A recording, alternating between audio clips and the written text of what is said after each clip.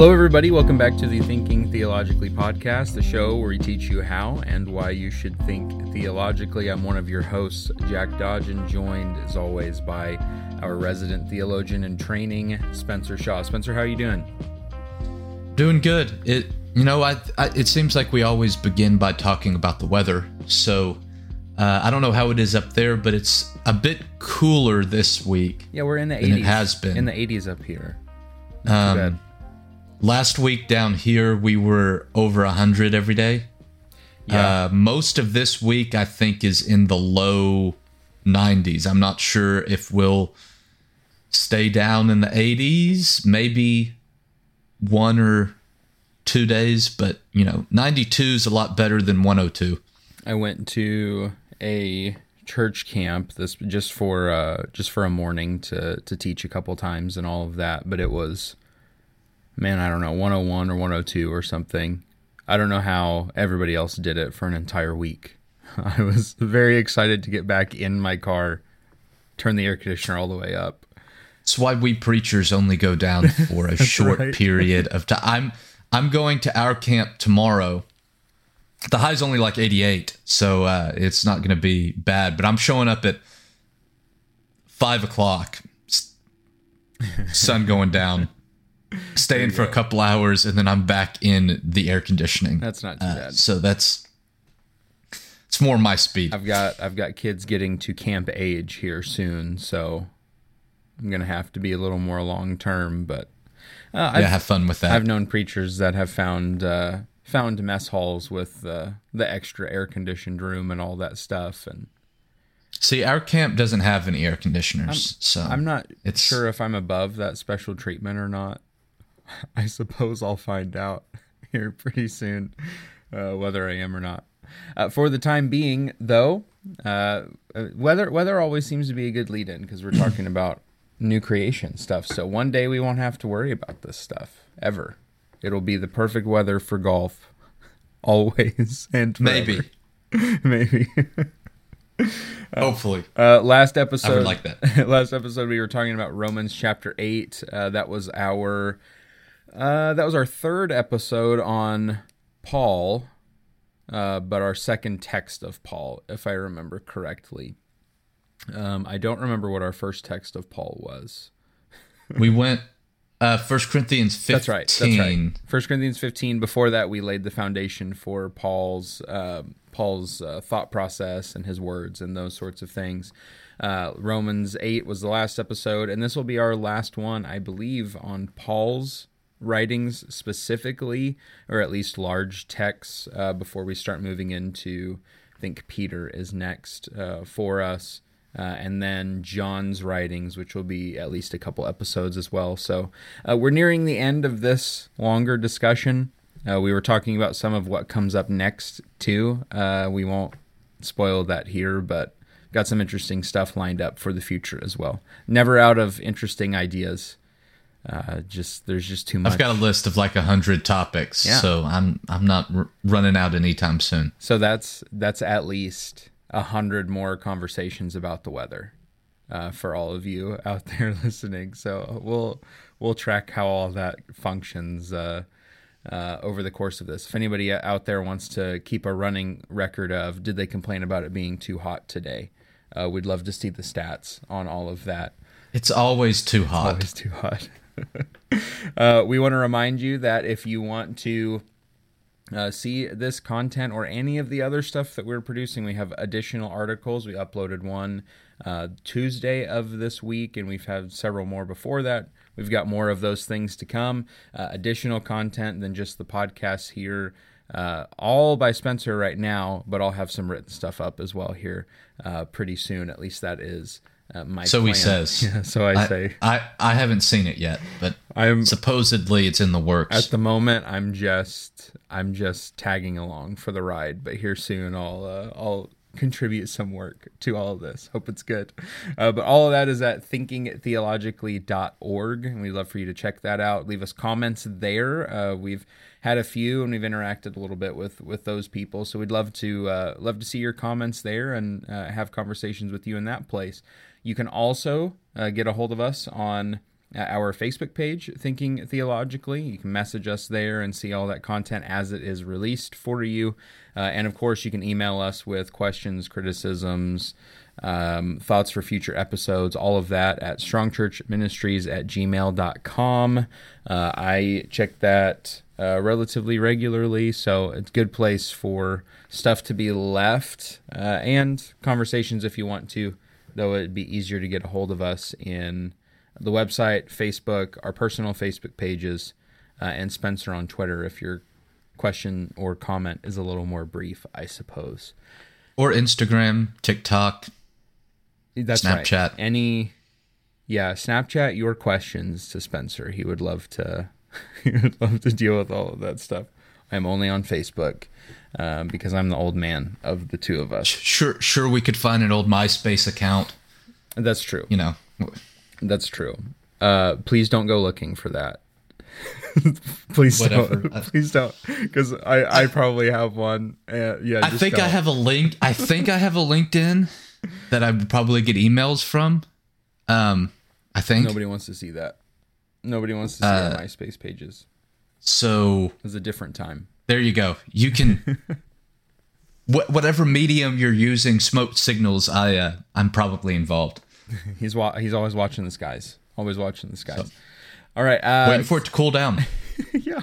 And if you want to invite Spencer out for a round of golf, then please send those messages his way too when it's a little cooler out. This week's episode is going to bring us to the third larger section of thought. This isn't a particularly long, it's 6 verses. This isn't a particularly big section of Scripture, at least not compared to like the Romans 8 section we dealt with or all of 1 Corinthians 15. We will deal with lead up into it, but this is an important section as far as new creation is concerned in the writings of Paul.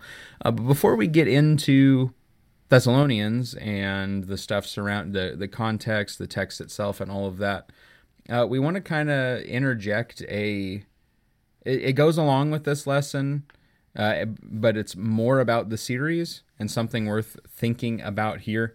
We want to talk not about 1 Thessalonians first here, but about the book of 1 Enoch. Spencer, where do you want to go with that pseudepigraphal? You'll have to explain pseudepigraphal probably. This pseudepigraphal writing of the book of 1 Enoch.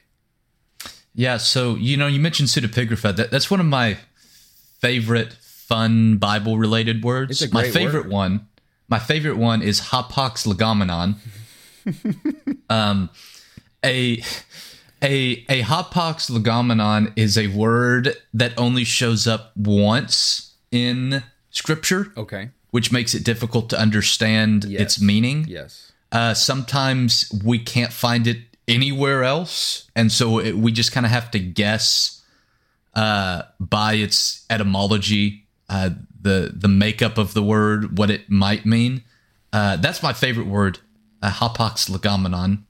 So there you go. Pseudepigrapha is another fun one. But for the record, splagna is probably mine. Our English word translated, especially in Philemon, as heart, has more to do with the bowels. Just always enjoyed that word and that little tidbit there. So splagna or hapax legomenon. Hapax legomenon. All right. Well, incredible. We need to do an episode on fun words in the New Testament. I think hapax legomena is the singular, I think. Or maybe that one's I don't know. Anyways, we'll pseudepigrapha. We'll do we'll do an episode, maybe an article, something like that on fun words sometimes. Perfect. Maybe you'll find them fun, maybe you won't, I don't know. Anyways, First Enoch is a pseudepigraphical work of the Second Temple period. And what that means is Second Temple Judaism began with the destruction of the temple in Jerusalem in the 500s BC, when Judah was conquered by Babylon and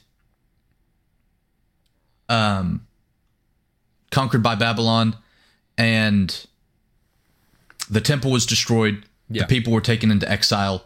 From then, eventually, Ezra and Nehemiah with the Persians, they're able to come back home. They rebuild a second temple, which stands until 70 AD when the Romans destroy it. So that time of the second temple, from the destruction of the first to the destruction of the second, it's called Second Temple Judaism because there's a lot of changes that happen in Jewish thought and Jewish way of life that comes with being in exile. A lot of that period being away from their homeland, not having a temple. So there's a lot of changes. And so that it's its own designation.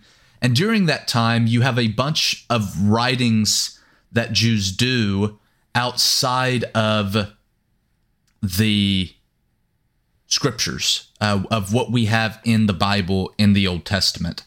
And one of those books that is written by Jews during this time is First Enoch. There's several books of Enoch. And they're called, it's called a pseudepigraphical work. Pseudepigrapha means falsely ascribed. And so it refers to a book that is written by one person, but under the name of someone else. So it's falsely ascribed. So First Enoch is said to have been written by Enoch. It wasn't. It was written by someone else under the name of Enoch. And while today we might view that as a negative thing, as trying to trick people or something like that, that's not the case. That's not the way it would have been viewed during this time. That's a discussion for another day. Yeah. But you might remember the character Enoch from the Old Testament. He shows up in the Old Testament. He was taken up to heaven. He didn't die. God just brought him up to heaven. And that's why the author of Enoch writes under Enoch's name, because he was taken up to heaven. It makes sense. Okay, well, Enoch's going to have some special knowledge of the heavens, of what goes on in the heavens. Yeah. But in Enoch, the idea of heaven is not some separate spiritual realm, but the author's talking about outer space, because his concern is actually the working of the planets, at least partly. Part of Enoch is concerned with how, in the book, the angels actually cause the planets, the moon, the sun, all of that to move. And Enoch can speak about how that works because that's where he is. He's up in the heavens. He's with the angels and the planets that are making them move. The reason the author's concerned about this has to do with debates in Judaism over a lunar calendar based on the moon or a solar calendar based on the sun, because that would determine when you did certain celebrations or sacrifices or things like that.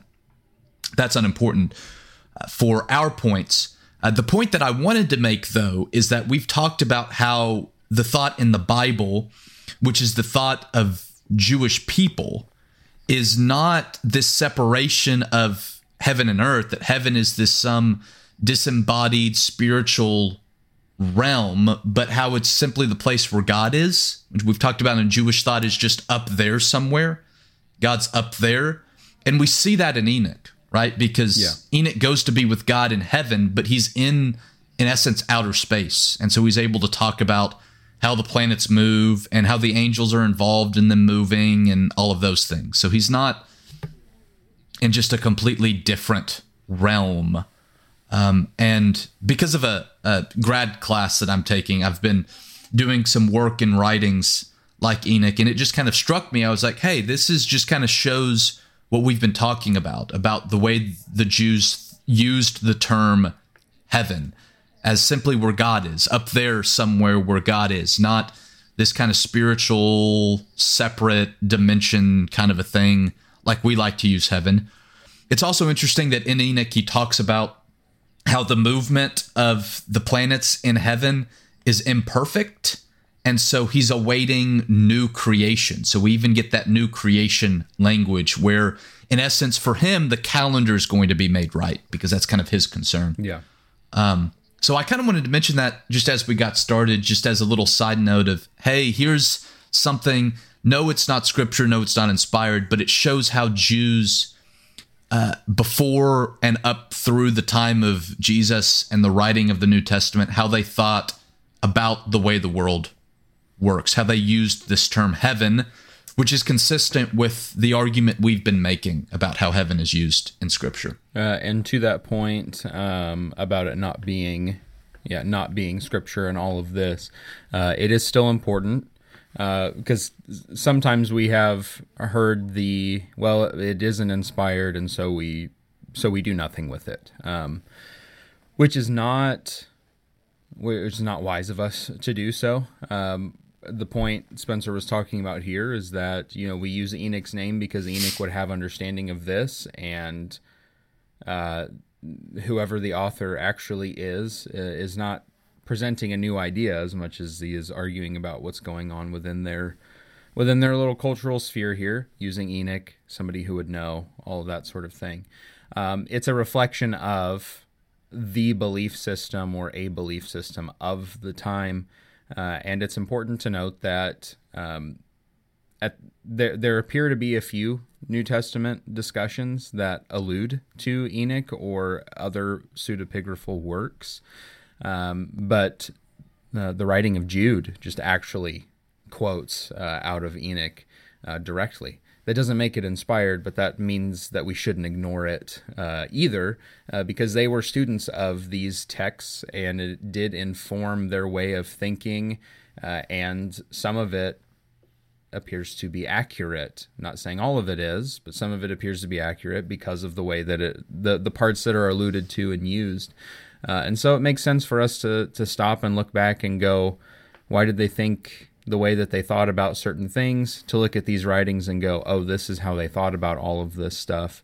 And it informed the way that they lived. It informed some of the words that are used. For example, new creation here being a pickup from Isaiah, but also present in the New Testament. Well, it's a continued thread even through this Second Temple period in some of these writings. So important to think about that sort of stuff. Just because it's not inspired doesn't mean it isn't useful to our study of those things that are inspired. All that being said, let's talk about the inspired stuff. What do we need to understand about 1 Thessalonians as a letter before we get into our specific text in chapter 4? Well, so if you know me at all, or if you've listened to any of them, you know I love context. Mm-hmm.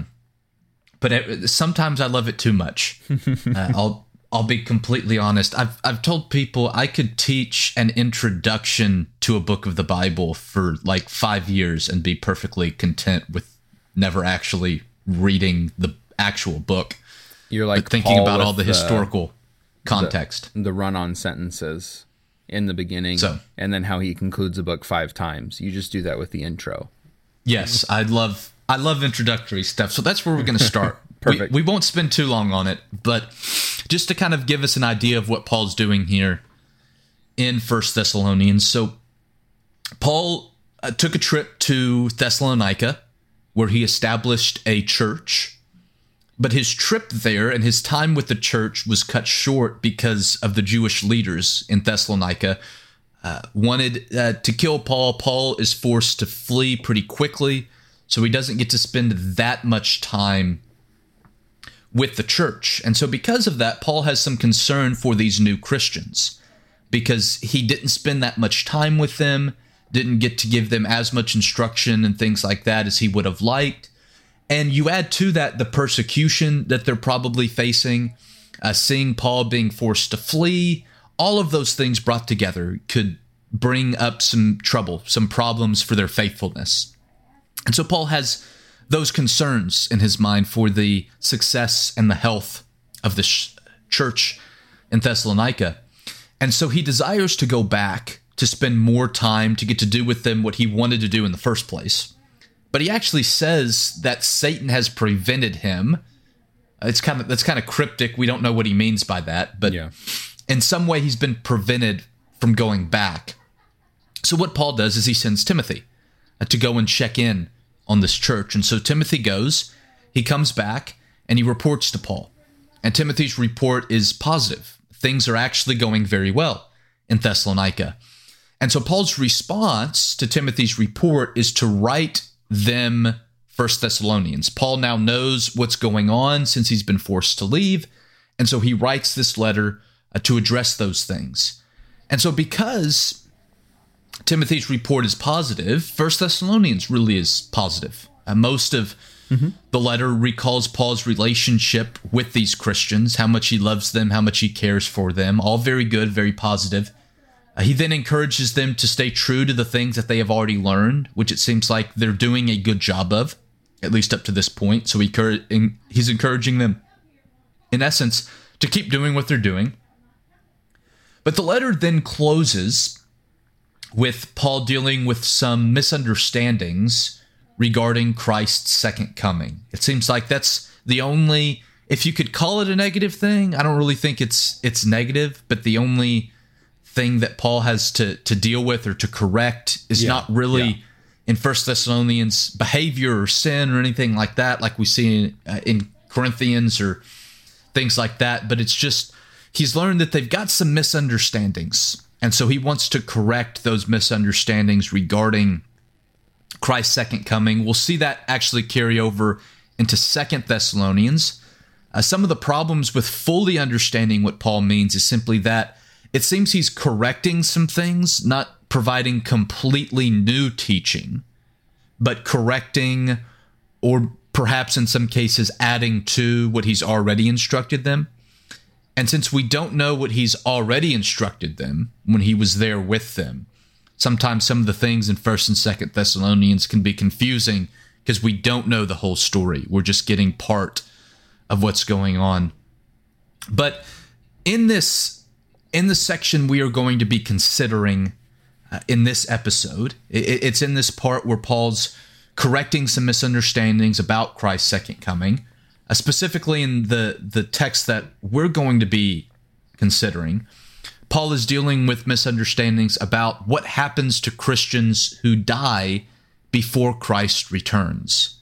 Because it at least seems, based on what Paul says, that some of the Thessalonians are believing that Christians who are alive when Christ returns will get either preferential treatment in the new creation when Christ returns. Those Christians that are alive are going to get some kind of preferential, some kind of special treatment, or perhaps that those who have died will not get to go and be with Christ. So if you die before Christ returns, you just get to miss out on the whole heaven thing.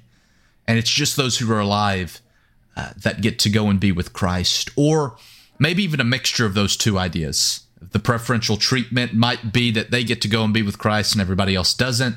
We're not really quite sure, but something to that nature is what seems to be going on in the text that we're going to be looking at here in chapter 4, verses 13 through 18.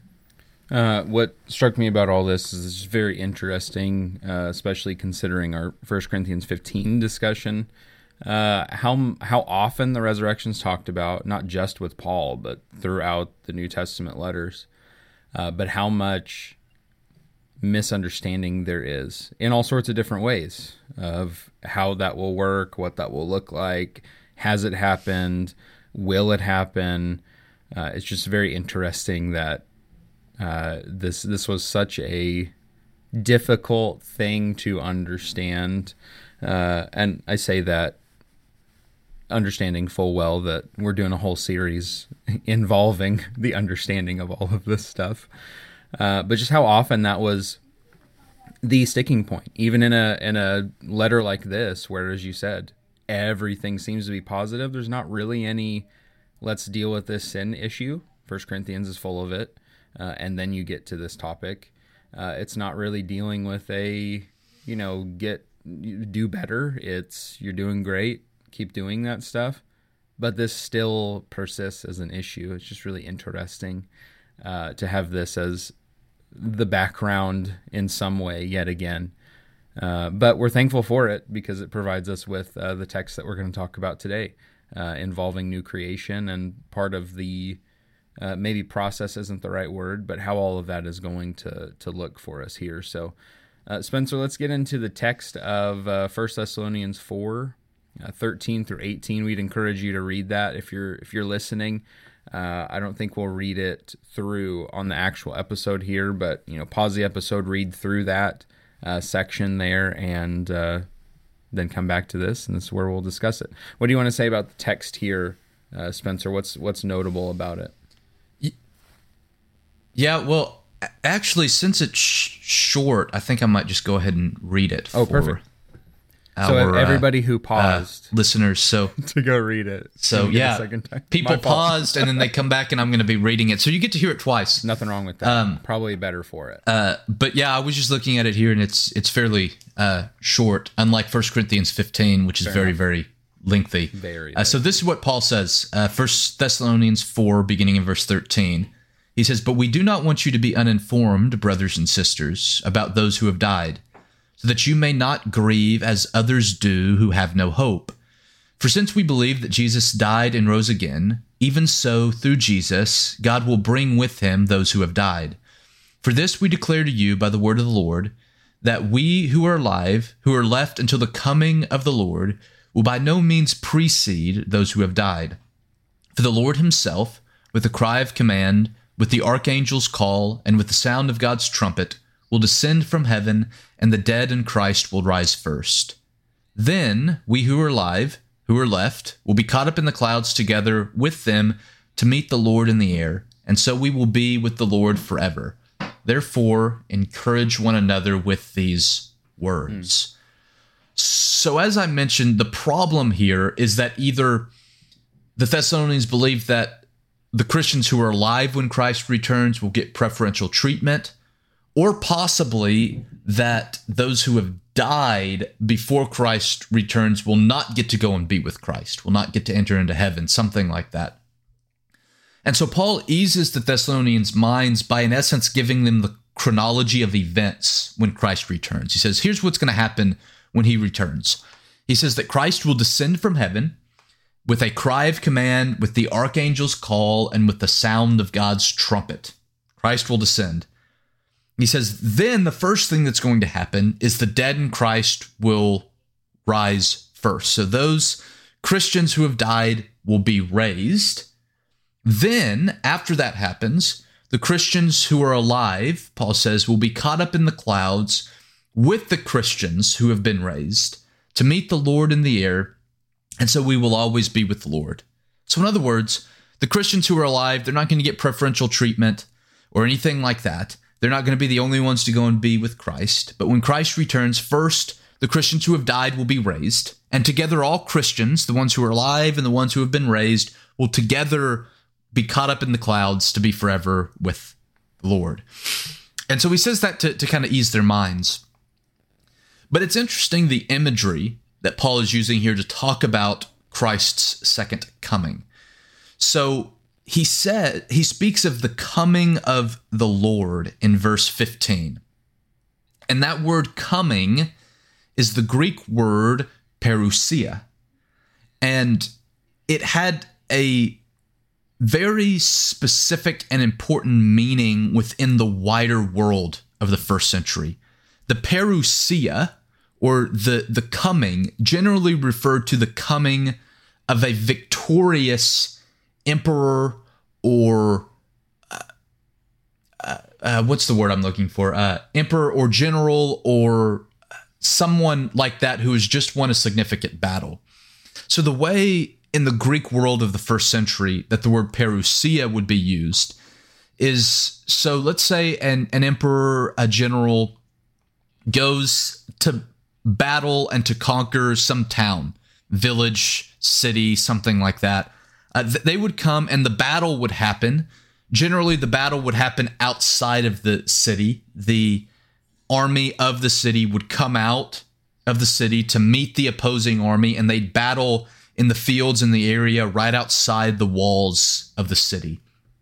And if the army that was coming against the city wins, so they defeat the city's army, what would happen is that the residents of the city would come outside of the gates and or the walls of the city to meet the victorious army, the victorious emperor or general, as a show of their loyalty to the emperor that has won.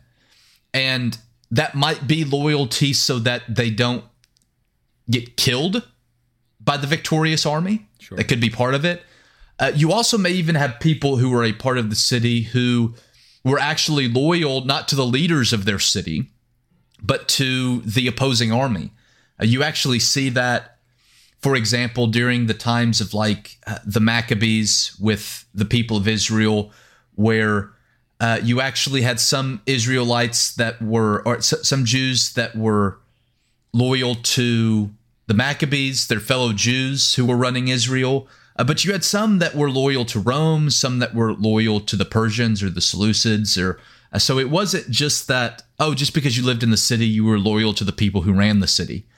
So you probably would have some that might even have already been loyal to the opposing army. But they would go out of the city to show their loyalty to the emperor or the general who has won. And then they would usher him back into the city as the victorious king, as the new leader of their city. And so that's the imagery that Paul is using by talking about the coming of Jesus being the parousia. It's the idea of an emperor winning a battle and the inhabitants of the city coming out to greet the emperor that has just won the victory, and to enter him and to usher him back into the city as victorious, as their new leader, as their new king. And so this is the idea that Paul is using to present Jesus, as when he returns, he's returning as the victorious emperor, as the victorious king, who then his people, his Christians that have now been raised or who are still alive, are coming up in the air as they would come outside of the city to greet Jesus as their king, as the one who has won the victory. In the case for Paul, it would be victory over sin and death. That's the imagery that Paul uses in other places. Jesus has won the victory over sin and death, and his people now come up in the clouds to greet him. His victory is described as when he returns with a cry of command, with the archangel's call, with the sound of the trumpet of God. That's victory language. An emperor's won their victory. You cry out that victory's been won. The trumpets of celebration sound.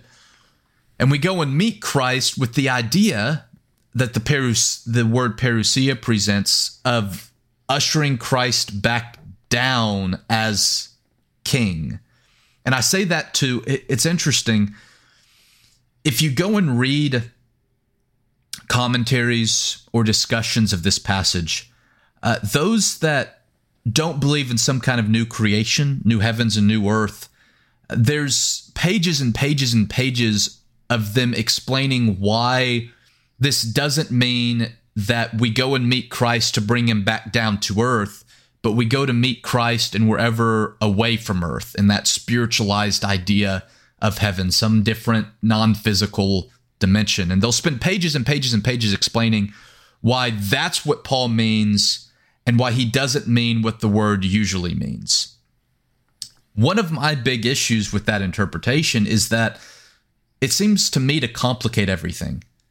The simplest explanation, the simplest meaning is that Paul actually means what he says, that he's using parousia on purpose to bring all this imagery, to bring the idea that when Christ returns, he is the king, the emperor that has won victory over sin and death. We, Christians, will go up into the clouds to meet Jesus, to meet our king, to usher him back down to the renewed earth, to the new creation that has been renewed. That's the most simplest explanation for what Paul means, because that's what the word parousia means. That's what they would do with the victorious emperor. They would go meet him outside the city to usher him back in as king. And rather than, I think, trying to explain why Paul doesn't mean with this word what the word normally means, I think it makes more sense to say, no, Paul means what he says. that we will go up into the clouds to meet him, to usher him back in to the renewed earth, to the new creation as the king who has now conquered the enemy. He's conquered the powers of sin and death. And so this text fits very well with what we've been talking about, new creation. We're going to see this more actually when we get to Revelation, but the idea that Scripture doesn't really talk about us going to heaven as us leaving, escaping, going somewhere to be in heaven, but it talks more of heaven actually coming down, of Jesus coming down to us and things being made new, which is the imagery that Paul's using here in 1 Thessalonians. Yeah. That last point about going to the simplest meaning and all of that. And some listener may be inclined to say, yeah, but if there are all of those pages and pages, perhaps, perhaps they have, perhaps there's other stuff that needs to be understood, and so that's why they're providing this, that, or the other thing. Though I would caution the listener and suggest that there are also other commentaries that list pages and pages about 1 Peter 3:21 and why Peter doesn't actually say baptism has anything to do with salvation whatsoever. Go to the simplest meaning first and start there with the understanding that we sometimes overcomplicate things in order to fit something that we may already believe to be true, and just try to work with, as much as we can, blank slate. What is the text saying? What seems to make the most sense here? Go ahead. People tend to try to explain away Paul meaning us ushering Jesus back to earth because it doesn't fit in their theology. Yeah. Their theology says heaven is not on this earth. It's just a spiritual dimension. It's somewhere else. And so it doesn't fit. And so that leads you to have to explain why Paul means something else, which ends up just being a very complicated argument versus, like we were talking about, I would say, okay, well, let's start with the simplest and see where that leads us. And it fits perfectly into this new creation theology, which, as we've been arguing, fits with actually the entirety of Scripture. It's a better way of fitting the pieces of Scripture together. Are we still left with problems and issues? Of course, because we're human beings and we can't understand everything. But there's what's called explanatory power. It's a word that's used a lot in the sciences of what theory, what explanation explains the most, the best. And that's what we're going to hold to, at least until something better comes along. That's the way science works. Yeah.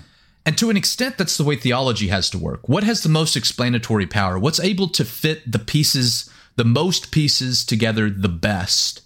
Because we're never going to have a perfect explanation. But what does the best? And as we've been arguing, new creation seems to do that. It seems to put the most pieces together the best. It seems to be the underlying thread that connects all of Scripture together. And it eases up problems like this text, where we don't have to get to some complicated explanation. We do the same thing when we were talking about Jesus' Beatitudes and inherit the earth. In another framework, we have to try to explain why he doesn't actually mean inherit the earth. Whereas new creation says, no, we can just take it at face value, and he actually does mean inherit the earth. And we're going to see, like in Revelation 21, the New Jerusalem coming down. We don't have to explain why it doesn't actually mean the New Jerusalem coming down, but new creation would say, no, John means what he means, what he says. He means new Jerusalem coming down to us. Paul means Jesus, us ushering Jesus back down to earth. It seems that new creation helps us put these pieces together the best. Yeah, thinking theologically is not having a theological framework and trying to get the text to fit those things. Thinking theologically is letting the text determine the trajectory of what your theology is going to be. And then, as Spencer said, trying to find what fits the most pieces here for the most coherent thread. Won't be perfect about it, but trying to see which makes the most sense for the most things. So if you learn nothing else from this episode, I mean, you should learn about what we said. That was the point of this episode. But also what it means to think theologically, of finding the simplest explanation for these things, and not trying to overcomplicate stuff. And we'll see that a little more as we move on from this episode, which I believe, again, is I think we're in Peter next week, unless something else with Paul comes up. I'm not entirely sure. Hopefully not. Yeah, hopefully not. There's quite a bit of Paul's stuff, mentions here and there, but these are 1 Corinthians 15, Romans 8, and 1 Thessalonians 4, kind of the big passages where we're going to see a lot of this. Going into Peter for the next lesson, I think we'll just go right into his text, though maybe I'm speaking out of turn, I'm not sure. But Peter is an interesting text, so I encourage you to follow along. Peter does a lot of tying of a lot of threads and helps us to see the bigger picture when it comes to this whole idea. So can't wait for that conversation. Make sure that you are liking our page on Facebook, Thinking Theologically, so that you are aware of when future episodes come up, as well as our bonus articles. You can also find all of that stuff if you've missed any on thinkingtheologically.org. You can get a hold of us on Facebook or literally anywhere for Spencer, however your preferred method of communication is. And of course, you can email us at strongchurchministries@gmail.com with anything, and we'll get back to you as soon as we can with all of that. This has been 1 Thessalonians. It's been Thinking Theologically. We'll see you next time.